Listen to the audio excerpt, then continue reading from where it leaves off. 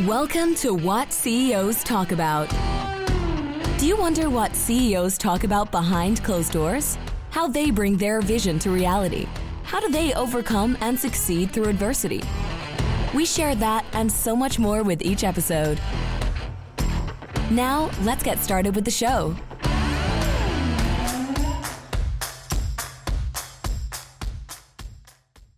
Hello, everybody. My name is Martin Hunter. I am the host of What CEOs Talk About, where we translate vision into frontline strategy.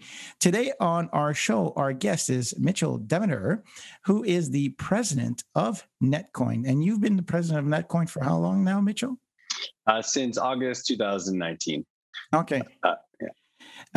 So Mitchell and I, just before the pre-show, we're just kind of talking and kind of riffing and saying, what do we call this? What do we call this? What do we call this? So we don't really have a title because there's so many things that we want to talk about.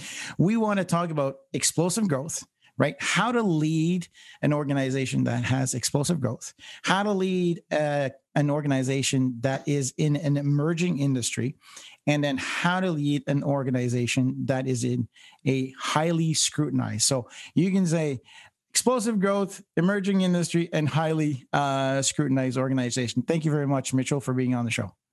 Thanks for having me on. I appreciate it. How did you get into crypto? Tell us your story about you and crypto. Yeah, so I got involved into crypto back in January of 2013, actually. And I was introduced to it through a friend. I was me and a few friends. We were kind of into gold and silver and kind of Austrian economics and sound money.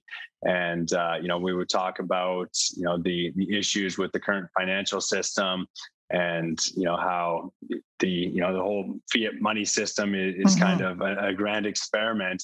And then one of my friends came across Bitcoin, and a lot of the things that we had talked about and the premises of sound money really translated into Bitcoin. And obviously it was early stages, and nobody knew if it would gain any traction.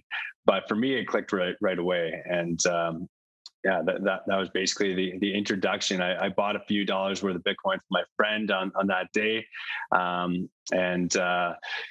Basically at the time, it was really hard to buy and sell. You kind of would meet somebody off of a site called Local Bitcoins. And then, from there, we kind of were trying to make it easier for people to buy and sell. And that's when we started our first Bitcoin business. Good. So just because I know that people are going to ask, and I don't want this show to be about Bitcoins and what it is educational. This is about your journey as a leader through it. But can you give the listeners and the people who are watching a 5-minute tutorial? Because a lot of people are going to look at this episode and go, oh, I want to learn more. So what is Bitcoin? How does crypto work in a very executive summary? Yeah, absolutely. So Bitcoin itself is the first digital currency that was ever created. It's basically a peer-to-peer ledger. Essentially, it's the first time that you've got digital scarcity, and it's often referred to as a digital version of gold, where there's a finite amount. There's only ever 21 million Bitcoin that'll ever be in existence, and the release mechanism is very similar to gold. In the beginning, you could go and you could dig gold out of the ditch with a shovel, and it was fairly abundant, and over time it gets harder and harder to get, and you require more and more equipment. And so that's the same kind of system with Bitcoin. In the beginning, there was 50 Bitcoins that were released into the system every 10 minutes, and every 4 years that gets cut in half. So there's 25 Bitcoin, then 12.5 Bitcoin, and so on. And as more and more people are trying to pull that Bitcoin out of the system, essentially through the mining equipment, it gets more competitive, and you need more equipment. And so very similar to the gold mining industry, where you've got these gigantic mines and massive pieces of equipment. That's kind of where the Bitcoin mining industry has gone as well. Okay. And so just to summarize this, why is there a Bitcoin or a cryptocurrency craze right now? Yeah. So basically where Bitcoin is really shining right now is kind of on that same premise of sound money. Basically the world was on a gold standard Mhm. Oh, for ever. you know Ever. for forever. Absolutely. And no, but and so the reason that gold worked well as a money is because there's a finite amount, and it's hard to produce more of it, and so it would hold its value. I couldn't just go and pull another two Yeah, yeah, pounds yeah. of gold out of the shed, or print it in my backyard and give Yeah. it to you. And so it was something that was exchanged, or it was used as a medium of exchange. And so we got away from that in around 1971 is when we like officially broke free of the gold standard, and we went into the fiat standard, which is what's used around the world right Mhm. now. And with that, you're basically trusting governments to maintain the money supply, and what we see with that is that governments around the world basically abuse that power, and they print money out Oh, of I thin gotcha. air, and Yeah. and so they basically say that there's target inflation and that we need the inflation. Mhm. But what we've seen in the last year with COVID and the global pandemic is governments around the world have been printing mass amounts of money. Oh, yeah. And so when there's more money printed, the dollars that are already in circulation are naturally worth less. Mhm. And in the last year, about 18 months or so, 40%, there's been 40% more dollars created than existed prior to the pandemic, Wow. which is an astronomical amount. And so throughout history, what we've seen when more money is created and released into the system is we've seen periods of high inflation. Mhm. We've seen this happen in countries around the world. And so traditionally, when people are trying to hedge against inflation, they'll run to hard assets, and Yeah. gold has traditionally been that hedge.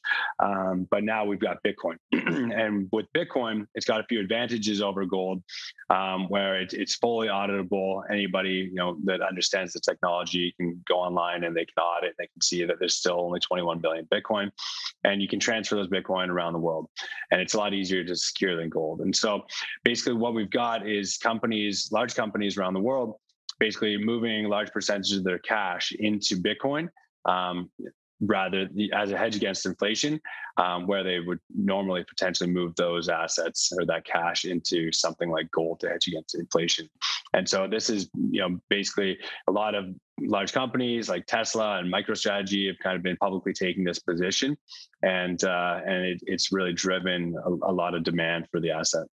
It's crazy because it's like that toilet paper, Costco toilet paper thing, right? Somebody buys one and you go, why do I need more? And then everybody just dives into it. So that kind of matches, you've summarized explosive growth.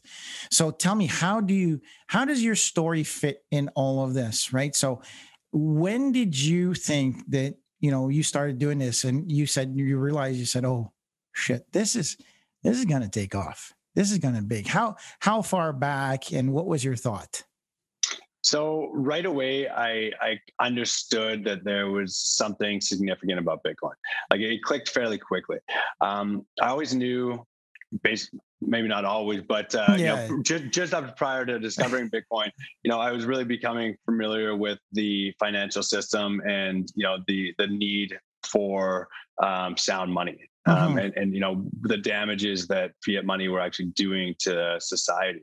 And so when I discovered Bitcoin, it immediately clicked to me that this could be a potential alternative to dollars, and this could be a way for people and governments to opt into this system and return to a sound money system that wasn't possible before. And so I think it clicked fairly quickly for me. And then, it was basically it's taken a lot of time. And I think there's still ways to go as more and more infrastructure is built to actually, potentially achieve that. But ultimately, when I first discovered it, just the underlying technology that made it possible was really interesting to me as well, because there was never the ability to have, full scarcity in the digital item. If I sent you a photo, you could duplicate it, 1,000 times and distribute it. And so this was the first time that there was true digital scarcity. And so I knew right then that in itself was a breakthrough.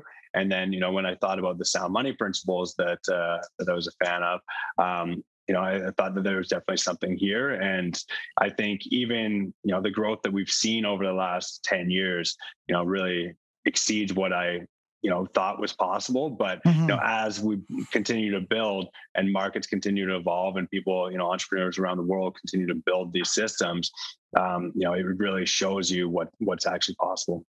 Yeah. So so tell us a little bit. So you jump into crypto in what, 2013, you said? Right? That's right. Yeah. So now we're in 2021. What's the journey like for you? Like, what were your trials, tribulation, your big wins, your big challenges? All right. Let's start with struggling. What did you struggle most when you first started, and then kind of up to now? Yeah, absolutely. So when I first started, like I said, buying and selling was just a challenge in itself. And so we had to wire transfer money offshore into some online exchange that nobody really knew, and it took a few weeks, and we weren't really sure if the money was actually going to arrive, and it did. But obviously, we knew that buying experience wasn't going to be scalable, and most people weren't going to go through that. And as people kind of learned about it, that there would be demand for a more accessible route. And so, basically, what we did is we created probably one of the world's first in-person brokerages.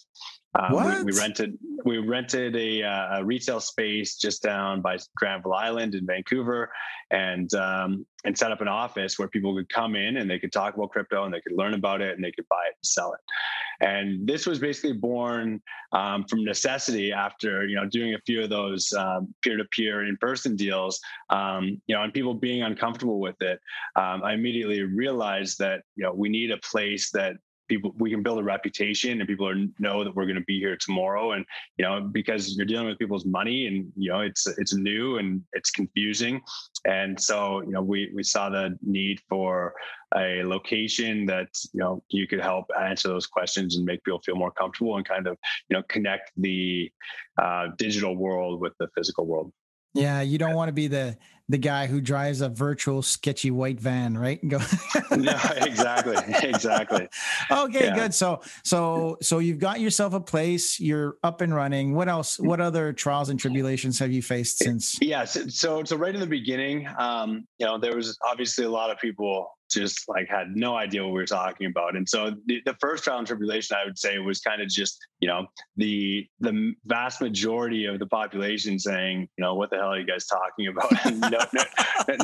Nobody cares about your magical internet money. But there was a surprising, very niche market that actually understood it and wanted to learn about it. And a community developed around that business really quickly. And it started to grow.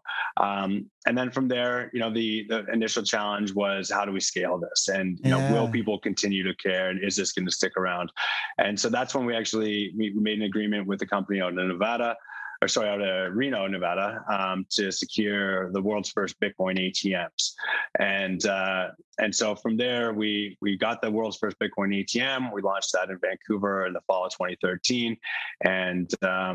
And then we ended up rolling those ATMs out around the world. We set up ATMs in Singapore and London and Tokyo and in Bucharest. And so obviously, scaling a business with physical hardware, into locations around the world came with its challenges as well. And meanwhile, the banks didn't really understand what we're dealing with. Regulators didn't understand what we're dealing with. And, and the vast majority of the population didn't understand what we're dealing with. So there's a lot of education. So tell me, how is the support, right? Because you've got this crazy idea. You're like, holy shit, I got something here, right? And how is your support? Parents, family, friends? Was it 50-50? Did they all say you're crazy? Were they supportive? What was that? Yeah, I think they were pretty used to me kind of trying different businesses. I've had a variety of different businesses over the years. And so, the support has always been there, and it's kind of just, they just, that's what Mitchell does. yeah, exactly. There's been, several different types of ventures and it would change often and always just trying new things. And so, they were kind of just there, even if they didn't understand it, they're there to support me and help where they could. People underestimate the timing. Yeah. So a lot of people out there who are CEOs or entrepreneurs, let's talk about entrepreneurs. They say, oh, just work harder, work harder. It's not true. It's consistency is key because timing is very important, right? Absolutely. If you would have done this 10 years from now, or, maybe 11 or 15 years from now, then maybe the timing wasn't there. But then if you kept at it, and all of a sudden you've got momentum because the timing is right.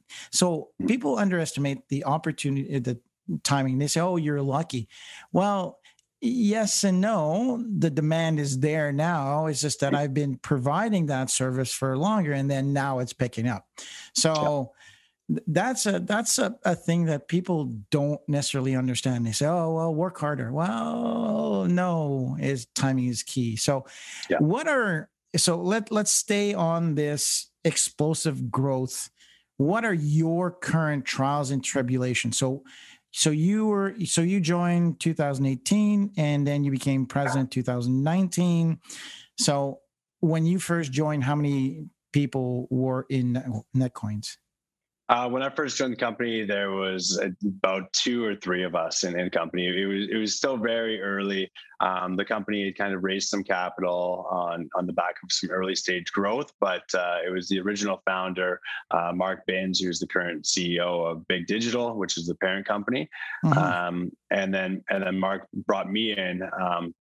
Mark had some success and a lot of experience building tech companies, and I had that crypto background, and so a friend of mine connected me with Mark, and I joined the company, and it was still really early. Like we struggled a little bit to find a good product market fit. Mm-hmm. I brought some of my experience, from the previous years into the business, and we did some larger brokerage stuff and provided liquidity to other crypto platforms that were doing similar things. But we really, didn't really find our groove until I would say halfway through 2019. And that's when we decided to go full retail facing. We kind of, tore out a lot of the stuff that we had built prior. Mm-hmm. and just focused on Canada and just decided to make it, give Canadians the most secure, trusted, and easiest place to buy and sell crypto. And that's kind of what we've built now. And that's where we're seeing the major growth. Okay. So now how many people are working for Netcoins? Inside the company, we've got about 27 people right now. Yeah. 2 to 27. Yeah, absolutely. And we're actively hiring. Yeah, one of the clients that I have as well, when we look at the trajectory, you go, how many people were on the Zoom call last year? 12. How many people are in the Zoom call now? 44. And you're like, shit, that's a lot of people. People don't. So a lot of people underestimate also the importance of attitude, skill, and knowledge in that order. We say, oh, we need somebody with crypto experience. Well, hold on a minute, Jackson. Let's hire somebody with the right attitude first, then the right skill, and the experience can come after, right? So that's key in that learning. I think that's, and the other thing, I don't know if you guys do that, but having a very clear code of conduct that is drafted from your core values so that people understand, here's the type of people that we are at Netcoins, and here's the type of people that we want to hire. Do you guys have that? Do you guys do that? We don't have it written up, but it's something that I communicate, very strongly with the team. And as I'm hiring, I'm always looking for people that kind of come in with that entrepreneurial mindset. Mm-hmm. I like to, and I've been really fortunate. I've been surrounded by an amazing team over the last few years. And, there's a lot of different pieces of the business that we've kind of got divided into segments, and I can really rely on those people to kind of problem solve, the things as they come up in their area of expertise, and kind of build out their departments as if they're building, their own businesses as an entrepreneur. And I think that's really important because, no matter what business you're in, you're always going to have, multiple problems. And I think even as a leader, you can't necessarily be addressing every problem as it comes up. And so I think it's important to, surround yourself by problem solvers and people that are, ready to just take things on as they come. That term is often overutilized, right? And kind of is a buzzword, entrepreneurial spirit. When you break that down, what does that mean? I think problem solver is number one, right? Like you said. Yeah, absolutely. this nonstop grit of saying, yeah, for sure, I'll tackle the day as what it brings on, right? So that's another thing. I think positivity versus being optimist. Yeah, shit can happen, but yeah, okay, shit happens. How do I deal with it? How do I solve that problem? That's critical, right? Yeah, absolutely. Like I think as an entrepreneur, that's a lot of what you're doing is just solving problems all day long and putting out fires and dealing with things as they come up. And I think it's really important. And one thing that I really look for when I'm hiring is making sure that we're hiring and bringing people in that are solution oriented. It's really easy to point out problems, but finding solutions is what's important and what propels the business forward. And so finding solutions and acting quick and adapting is really important. Personal leadership for me is a key thing too. Somebody who understands, like, they take self-care doesn't mean selfish, right? So you need to figure out and on the black side, so that was on the dark side of entrepreneurial, is that you have people that are extremely reactive, that don't necessarily know how to plan the work and then work the plan. They just go from fire to fire to fire to fire to fire, and that's very addictive, and that's where the wrong chemicals can be injected into an organization. Because I have our team of partners. We currently have a few organizations that we serve that have that issue, saying, okay, the team that took you from 0 to 100 is not the team that's going to take you from 100 to 1,000. And that's what a lot of companies have a hard time too. I don't want to let go of Jimmy. Well, why? Well, Jimmy worked hard. Yeah, Jimmy's got the right attitude for startup. He's not a continuous improvement guy, right? Like you said before, I think it was in a pre-show, can't remember. It was like, yeah, I love all this fun stuff. I'm not a guy who's going to look at numbers and dive down into measuring everything and ensuring that we've got efficiencies, capabilities, capacity.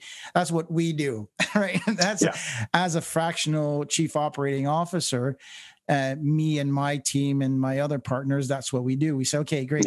You've done a great job. You've started the engine. You've got everything. My job is to make sure that we change the bolts while we're driving, right? And then so that the wheels don't fall off. So that's, I think that's a lesson for explosive growth companies. But then, like you said, you're growing so that you're never letting go of that hockey stick kind of growth. So you have to keep on going. Absolutely. I've always thrived and enjoyed the early stages of figuring things out and growing and, adding things on and going and where I kind of start to lose my fire is when you get into that operational stage of a business and you're kind of just gliding along and it's kind of just day to day. And that's what I love about this industry is that, it's evolving so quickly. There's so many things that come up and that, there's so much room for growth in different directions. And, every day kind of brings its own challenges and every day you're kind of, making that progress. And so it's never stagnant or, sideways. So that takes us, that's a great positioning for the second component of this show, which is emerging industry, right? So how are you, with all the problems that you have to solve, are you making time to look at where the industry is going? Or are you just kind of burying your head and going, holy shit, got to get this done, got to get this done, got to get this done? Are you able to put your head up and see what's coming up? Absolutely. I try my best. Like there's always a balance, obviously. And there's times where it's head down and you just got stuff to do and you're building out that infrastructure. But I basically try to, build the infrastructure and give myself enough room. I think it's really important that, somebody that's leading a company like this can actually breathe and look around and isn't, head down in the operation. And so I've been trying to scale the team up and, sometimes the growth exceeds the capacity of the team and you got to put your head down. But ultimately that's where I like to be. And, I make a point of getting up every morning, going for like an hour walk and listen to a podcast, catch up on industry news and, the top thought leaders, make sure that I'm kind of staying up to speed and, ahead of, what the industry is doing, because it's really easy to fall behind. And if you're not making that time, you can get bogged down and just kind of get set in your ways. It's so that, you know, so business is very simple, and a lot of people don't understand that. So there's four components, four components of a business: leadership or governance. How you know, what's this great idea? How do you grow the idea? Which is innovation, marketing, and sales.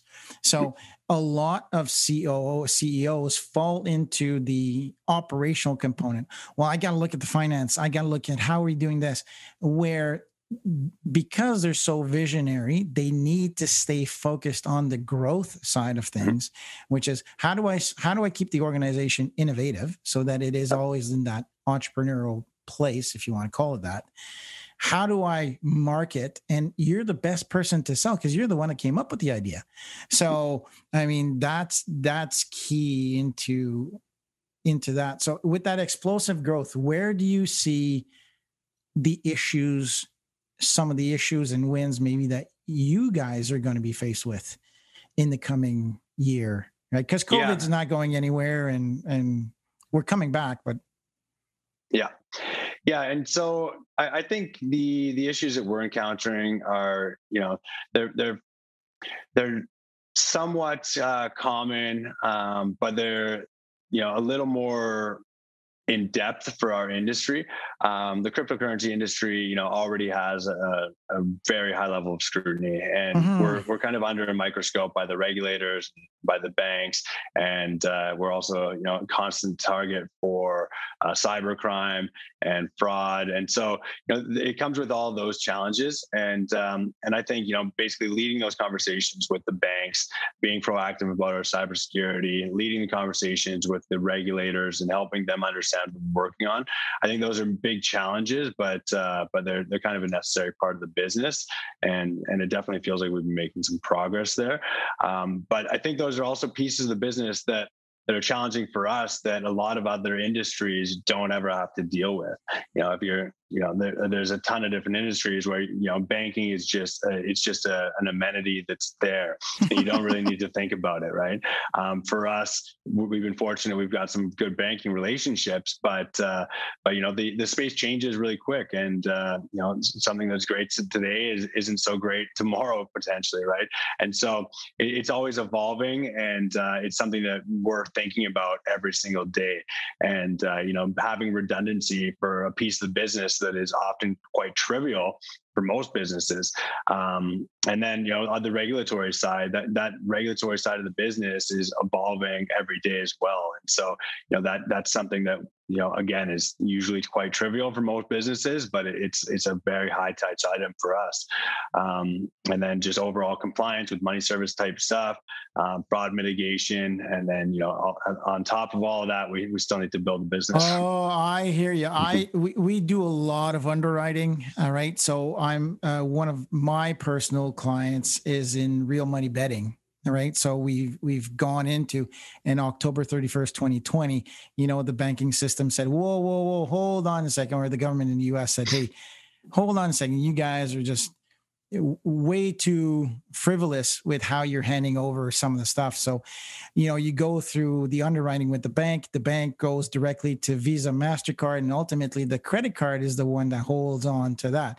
But being able to go with OFAC, knowing your customer, KYC, I mean, there's so many levels now that you need to be on top of. You know, you guys are killing the phrase cash is king, right? So, it's funny because I have a safe in my house and I keep some cash in there. But when all of this happened, right? Because for emergencies, I've done contingency planning and business continuity for a very long time. I did it for Shell and big mining organization and oil and gas. And then you realize, well, hold on a second. It's not true anymore. That doesn't hold anymore because during the pandemic, nobody was accepting cash. Yeah. Nobody was accepting cash. So like, I'm not touching your money. And I think I got a $20 bill that's been in my wallet for like 6 months. Yeah. I haven't touched it at all. So who are you seeing? Do you have competitors or rivals? I maybe would be a better term, because then, you know, there's a whole bunch of things. Is there a need for association? Is there a need for regulation? Is there a need for a different body? Is like, I think of World Health Organization, this globalization, it's funny because the world right now is between two spectrums. We need to globalize as much as we can, but nobody's allowed to travel, which is very opposites, right? So you see some of the wildlife that comes back into Burrard Inlet. That's an inlet in Vancouver. They've seen a pot of whales for the first time in 15 years. So yeah, I think the winds of change is, and you guys are just riding on top of this, right? But is Netcoin one of the only ones? Do you have competitors? Do you have rivals? Yeah, there's a lot of different platforms in Canada, and we're all kind of working towards the same goal. And so I wouldn't say we're rivals. There's actually a lot of cooperation in the industry. I think the goal of cryptocurrency mass adoption and helping educate people on what we're working with here and kind of demystifying it is a common goal amongst all these companies, or most of them anyways. And so with that, it brings a lot of cooperation. And so, I think the biggest thing is kind of educating the regulators on what we're dealing with and kind of, making them feel comfortable and kind of helping them adjust their legacy policies to address a new global emerging industry. Yeah, because I mean, I know for a fact that in Canada, there are 5 big banks there, and very regulated, the banking structure. So do you know if Europe is and other countries are as regulated as Canada? Because I know US is a bit lenient and more capitalist. Yeah. It varies bank to bank, it varies country to country. And I think the biggest thing is the banks don't want to step offside with the regulators, and the regulators are fragmented around the world, and so there's a lot of work being done, and I think we'll get there, but it's just going to take some time. And we've been working on this since I've been in the industry. When we first started back in 2013. The banks didn't want to work with us because they didn't understand what we're dealing with, and they didn't want to be offside with the regulators. And so, and then the regulators are kind of, they need to be cautious, and they need to make sure they understand it, and they need to understand the implications of the rules and guidelines that they set in. And so, it's something that can't really be rushed. And it just takes a lot of conversations and a lot of years to get things in place properly. The world is changing, so the banks are going to have to adapt, because soon cash will not be king. Gold will not be worth as much as it is.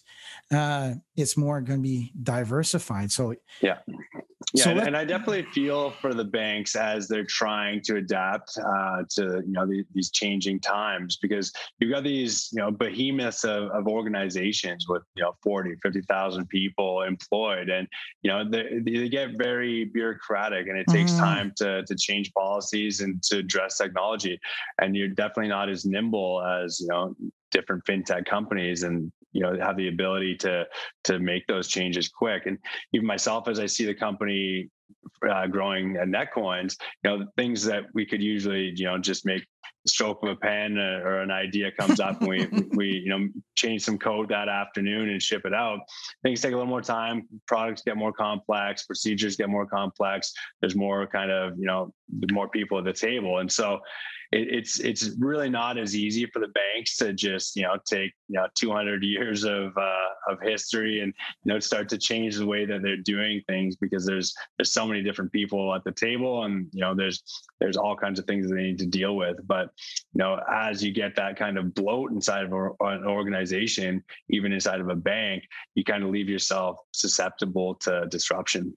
Yeah, I mean I see this great leveler coming through where credit is important.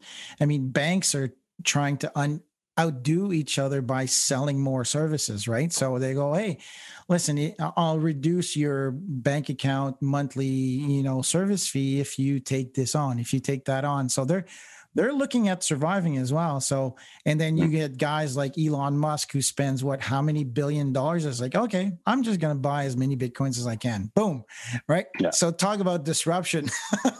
Absolutely. So industry is leading the way, and you're there to service that need for them, which is, banks, either you roll with us or get the hell out of the way, right? Yeah, absolutely. So let's move on to highly scrutinized area. Where are your areas for opportunity in educating all these auditors? Because there's auditors of auditors. So just for the public and people who are listening, Mitchell just doesn't go out saying, "Hey, I'm going to print out 50 Bitcoins and just sell them."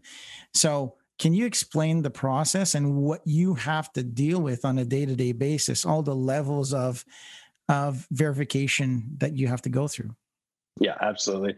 So being in a new industry and being owned by a public company, Big Digital Assets, we undergo annual audits, and basically, being in a new high risk industry, and having some notable events happen in Canada, some stuff like Quadriga and things like Einstein. The auditors, before they're able to sign off on what we're doing, they really need to make sure they're comfortable. And part of that is being comfortable with our counterparties, being comfortable with our storage, our insurance, our internal policies and procedures, everything from start to finish of the business. And then there's a lot of education that needs to happen with what we're doing and what we're dealing with. And so even if we can get our auditors comfortable, there's an organization that kind of is behind the auditors that needs to be comfortable as well. And they kind of come in and review the auditor's work to make sure that everything is being done properly and that they haven't missed anything, and there's no opportunities for fraud. And so at the end of the day, it's a rigorous process, but we kind of welcome that level of scrutiny because it gives our user base a higher level of trust. And if these processes were in place for crypto companies years ago, then it could have saved a lot of heartache for all the people that lost their money in Quadriga. And so it's a similar process that we're going through with the regulators, where basically we need to show them, this is how our system works, this is how we secure funds, this is how everything's insured, and this is how we vet it, and this is our policies, and basically fully show them behind the curtain and make them comfortable as possible, and help them understand exactly what we're dealing with, so that they can have some confidence in knowing that there's not going to be fraud, and there's not customer funds and investor funds aren't at risk. I want to go through because you guys are 100% remote, right? So tell me, as the leader of a remote workforce, where do you said 24, 26? Can't remember how many people you had. Yeah, about 20, 26, 27, somewhere in there right now. We're padding all the time, because there's always one new. Oh, hi. Yeah, hi. Who are you? Yeah, absolutely. So let's go with 27. So where are the 27 people? Most likely continents. You don't have to necessarily pinpoint, but where? Yeah, we're mostly in Canada, and spread out across the country fairly evenly now. And yeah, it's definitely been a bit different leading a team. Personally, as an entrepreneur, I've spent a ton of time working independently, working at home, and I've always enjoyed it. I've never really worked in an office like we did for the last few years leading up to COVID. But I find myself more productive working remote. But I think there's definitely things that I've had to adapt in kind of my management style, and I think you need to be more intentional about making time and getting face time with people, and especially after you have obviously there's going to be hard conversations at times, and we're not going to pass each other at the water cooler, and so I think it's important to be intentional, to make time for small talk and to create time for that social aspect of the workplace while being fully remote. And so what do you guys do so how do you do it? Yeah. How do you do that soft stuff? So in the beginning we had we had a couple remote kind of Zoom happy hours like a lot of people were doing. And I wasn't a big fan of those. They're kind of awkward, and it's kind of nobody really knows what to say. And so what we started doing is hosting. We've had a few people in, so we did a trivia day where a gentleman came in and did like an online trivia, kind of like a bar style. We've had different video game type nights where basically everybody meets up, and we did a what is it? An escape room, a virtual escape room. Oh, nice. Which was fun. And, and then there's different parts of the company have their kind of weekly traditions where they meet up online and have lunch together. And, cool. Or bubble tea, one of the groups does. And, they play games each week. One of the people organizes their own kind of game. So yeah, but I think, making sure that those things are happening and that you're intentional about them, I found important. And then, like I said, after you have a hard conversation, getting back on the phone and saying, "Hey, look, like I'm not mad at you. We're just trying to work through some stuff, and it's nothing personal." And making sure that you do that follow up, I think, is important. Otherwise, you kind of close your computer, walk away, and you don't talk for a couple of days. It'd be a pretty unhealthy work environment. Oh, bobas from bubble tea. That's another commodity that's going to be rare, like Bitcoins too. So the Canal of Suez had a whole bunch of tapioca on there. And so there's a shortage. There's a shortage of bubble tea pearls that, so if you can't get your bubble tea is because it was on that boat, on that super tanker or super hauler, whatever you want to call it. So that was pretty neat. There's going to be a couple people in my company that aren't happy about that. What are you afraid of? So you're successful. You've done good. What are you afraid of? That's a good question. I think, I don't really know, actually. Overall, I think I've done a fairly good job of kind of addressing my fears. I like to be comfortable, and I like to be challenged. I like to spend time with family. I think, overall, that's a really good question. I haven't really put a lot of thought into. I think, part of my concern around the pandemic right now is, if the travel restrictions continue and, it makes it difficult to see family, and that we don't ever really get back into, a state where, human interaction in person. I think that could be troublesome. Overall, I don't really live with a lot of fears. I think, whenever there's something that I am afraid of, or, that is bothering me, I kind of just try to address that underlying issue. And so I'd say at the end of the day, there's not a lot that I'm overly afraid of. Yeah. I mean, pain or gain drives decision, right? So if you can't find that through gain, Tim Ferriss does a good fear setting. For me, as it's to provide for my family. So for when I go into business, I've always got this scarcity mentality, and sometimes it plays well in regards to business development and getting through things. It always works sometimes against me, because then I feel the need to always work more.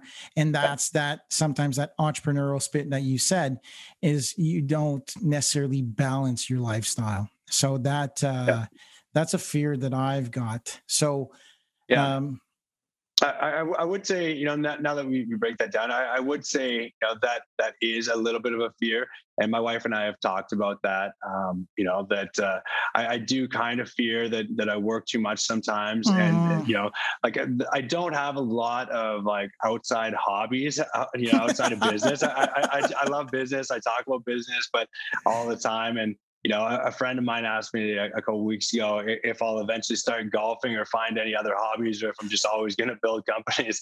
And because I like to talk about business, and I like to hang out with people that are building businesses. We talk about the business they're building and what the challenges they're encountering. And it's kind of just, that's where my passion is. And, nothing really gets me fired up quite as much. But on the flip side of that, I do get kind of caught up in it. And because it's work and it's not like a hobby, like, if you were to spend 12 hours a day golfing, it'd be pretty easy for people to come in and say, hey, well, you just missed so-and-so's birthday because you were golfing. But when you're working and, you're building businesses, then it's easy to justify. And so I think I am partially afraid of, missing a lot of life because I'm so kind of involved in business and I'm so, in it and I'm so occupied by it. And, there have been times where I miss out on things and so I do think as I kind of move into the next stage of my life where, we're talking about having kids and stuff that, I am slightly afraid of getting too involved in business where, you miss things. Right. And thank you for that, because it is the curse of young, successful entrepreneurs like you. You're so good at it. And wow, this is what I love to do. And I'm good at it. I enjoy it. I also love my wife. We want to have a family. And then you have to say, well, okay, so hold on a second. What is the priority? Mm-hmm. All right. How do I tackle this? And you're in an explosive growth. You're in a scrutinize it. You've got emerging industry. There's a lot of things that work in your favor, but it's the double-edged sword, right? It's the other side of the equation. You say, okay, well, I need balance. And the best way to do it is really build a solid routine, right? And so if you say, well, I'm shutting her down, because that's what I do, right? So at 5 p.m. PST for me is I shut everything down. Well, I actually shut things down at 4:30 PST because I close my day out. So I was like, okay, what did I do today? Just kind of go through my meetings, action items for tomorrow. I start my day pretty early, usually 4:30, because I've got people in Poland across different time zones. So then I do my work first thing in the morning. Then I take a break. I go work out, walk the dog, have breakfast with my family, and then I can jump back into it. And that's something that entrepreneurs, if we go with that entrepreneur, especially where you're at, because if there's no end in sight, at a certain point, you're going to have to inject that saying, oh, hold on a second. Julius Caesar, Mahatma Gandhi, even Jesus Christ himself had only 24 hours a day, which is the same thing that you and I have. So that's also the feeling of putting more on. So with that said, what is the one piece of resource, maybe a podcast or a book, that you go back to that is your kind of Bible in business? And you go, hey, listen, now this is the system that I always use. What's that? So the one podcast that I find really resourceful is one I just recently what CEOs talk about. No, I'm just kidding. yeah. That's it. You pulled the words right out of my mouth. I've actually been really enjoying My First Million. Okay. And so basically on that show, they break down businesses and they talk about business and they kind of dissect it. And as I mentioned earlier, that's kind of what I enjoy doing with my friends is kind of, assessing businesses and, look at something and break it down and how do they make money? What are their costs? And, how does this work? And what would I do differently? And that's kind of what they talk about on the show. And I enjoy it because it kind of just gets your entrepreneurial, brain turning and you kind of, think through things with them and then, think about how you would do things differently. And so for me, that's kind of like it just kind of clears my mind a little bit and it just gives you ideas and, there's so many different things. And so I think that's really enjoyable. Oh, good. Last question is, what are you working on right now? So you're the president of NetCoins. You as an individual, as a leader, where is your area for improvement that this is something that I have to improve and that I'm working on? So do you mean like inside the business or for me personally? I guess it would be a bit of both. Let's go for both, right? So what are you looking at doing as the leader of the organization, but also personally, what's your area for improvement? And you go, I need to be better at this, therefore I'm going to work at that. Yeah, so one of the main things I'm working on inside the business right now is just building up the team and kind of figuring out that structure of the organization to kind of bring it to that next level. Like we talked about, we've had a lot of growth, and so with that, there's just an increased workload across the board, and so it's kind of just deciding on the proper structure and what those roles look like, helping define those, and then finding the right person, and then making sure that they've got the resources and they understand what they're responsible for, and positioning them best for success. And so that's kind of where I'm at in the business. But at the same time, I'm still looking 1, 3, 5 years out, as well as 6 months out, and and kind of trying to deal with some of the bigger macro problems and things that we're dealing with. As an individual, I think that there's always just room for me to be a little more, I would say kind of, making sure that I've got the time to be a little more granular on certain levels. Gotcha. Because there's certain pieces of the business where I do heavily rely on kind of the department heads.